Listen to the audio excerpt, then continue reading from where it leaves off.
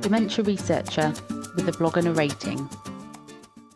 Although we know that nearly half of the population in Gaza are children, in light of the ongoing distressing scenes that we are all witnessing in the region, and indeed in other war-torn parts of the world alike, I can't help but find myself thinking of people that are dealing with pre-existing health conditions while simultaneously being subjected to violence, including those living with dementia.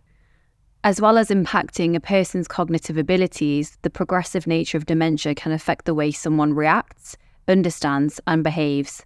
This is particularly true for those living with dementia with Lewy bodies. Dementia with Lewy bodies is one of the most common types of dementia, but its presentation has some distinct features that differentiate it from the other types of dementia, such as Alzheimer's disease and vascular disease. One of the key symptoms of dementia with Lewy bodies is its impact upon neuropsychiatric symptoms and indeed behaviour. These symptoms include mood changes such as anxiety and depression, vivid visual hallucinations whereby the individual may see objects or beings that aren't actually present, delusions such as paranoia, and disruptions to sleep, whereby one of the earliest symptoms of dementia with Lewy bodies can be REM sleep behaviour disorder. This is not to say that everyone with dementia with Lewy bodies will experience neuropsychiatric symptoms in this way. They are just at a higher risk of doing so. People with dementia can understandably experience heightened distress, and there are a variety of ways that distress may show, from crying, pacing and fidgeting to becoming withdrawn or uncommunicative. There are a range of causes for such distress which may be more related to people living with dementia that may be non-verbal, where they may struggle to communicate and are therefore unable to express themselves. Other reasons include anxiety, fear and confusion.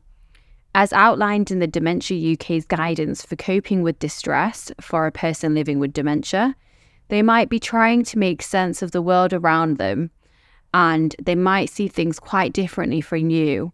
For instance, they might not recognise the place they are in as their home, or they might believe someone is trying to harm them. Although these are highlighted as perceptions, what would be the case if these circumstances were indeed a reality? It is well known that people living with dementia who have experienced past traumatic events may relive this trauma as their condition progresses. So I can't imagine the difficulty for people with dementia that are living through adversity. Here, the role of informal caregivers becomes pivotal. Their unwavering support often significantly uplifts the quality of life for their dementia-affected loved ones. Dementia UK's advice notes 3 key stages to managing distress. This starts with trying to avoid or reduce distress in advance. Making attempts to maintain a daily routine is beneficial for the person living with dementia, as well as disseminating information in easy-to-digest doses. Trying to avoid triggers and preempting the person's needs can also serve to minimise distress. However, if the distress has already occurred, there are a range of calming techniques that an informal carer may find useful to employ, such as talking directly to the person living with dementia about what is upsetting them, listening to them carefully while using soothing, steady tones of voice and maintaining eye contact. Looking for signs of unmet need and sitting beside the person, offering your hand or discussing old happy memories can all help with relieving distress.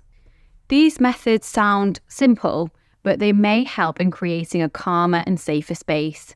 It's also important to highlight that in some cases these methods may not work at all, and if it is safe and appropriate to do so, providing the person living with dementia with space may offer the best outcome. Which leads on to the final pointer highlighted by Dementia UK. It's important that the informal carer too practices calming techniques for themselves.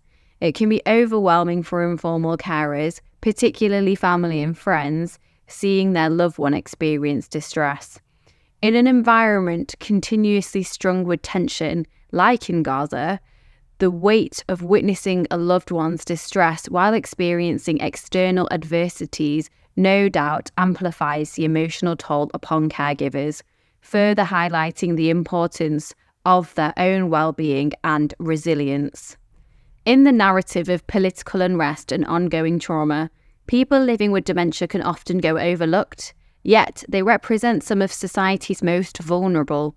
Amidst these adversities, the commendable resilience and dedication of caregivers shines even brighter. In typical settings, caregivers' contributions are already extraordinary. Under intensified conditions, their unwavering commitment is nothing short of heroic. Thank you for listening. Join the dementia research bloggers and share your own views.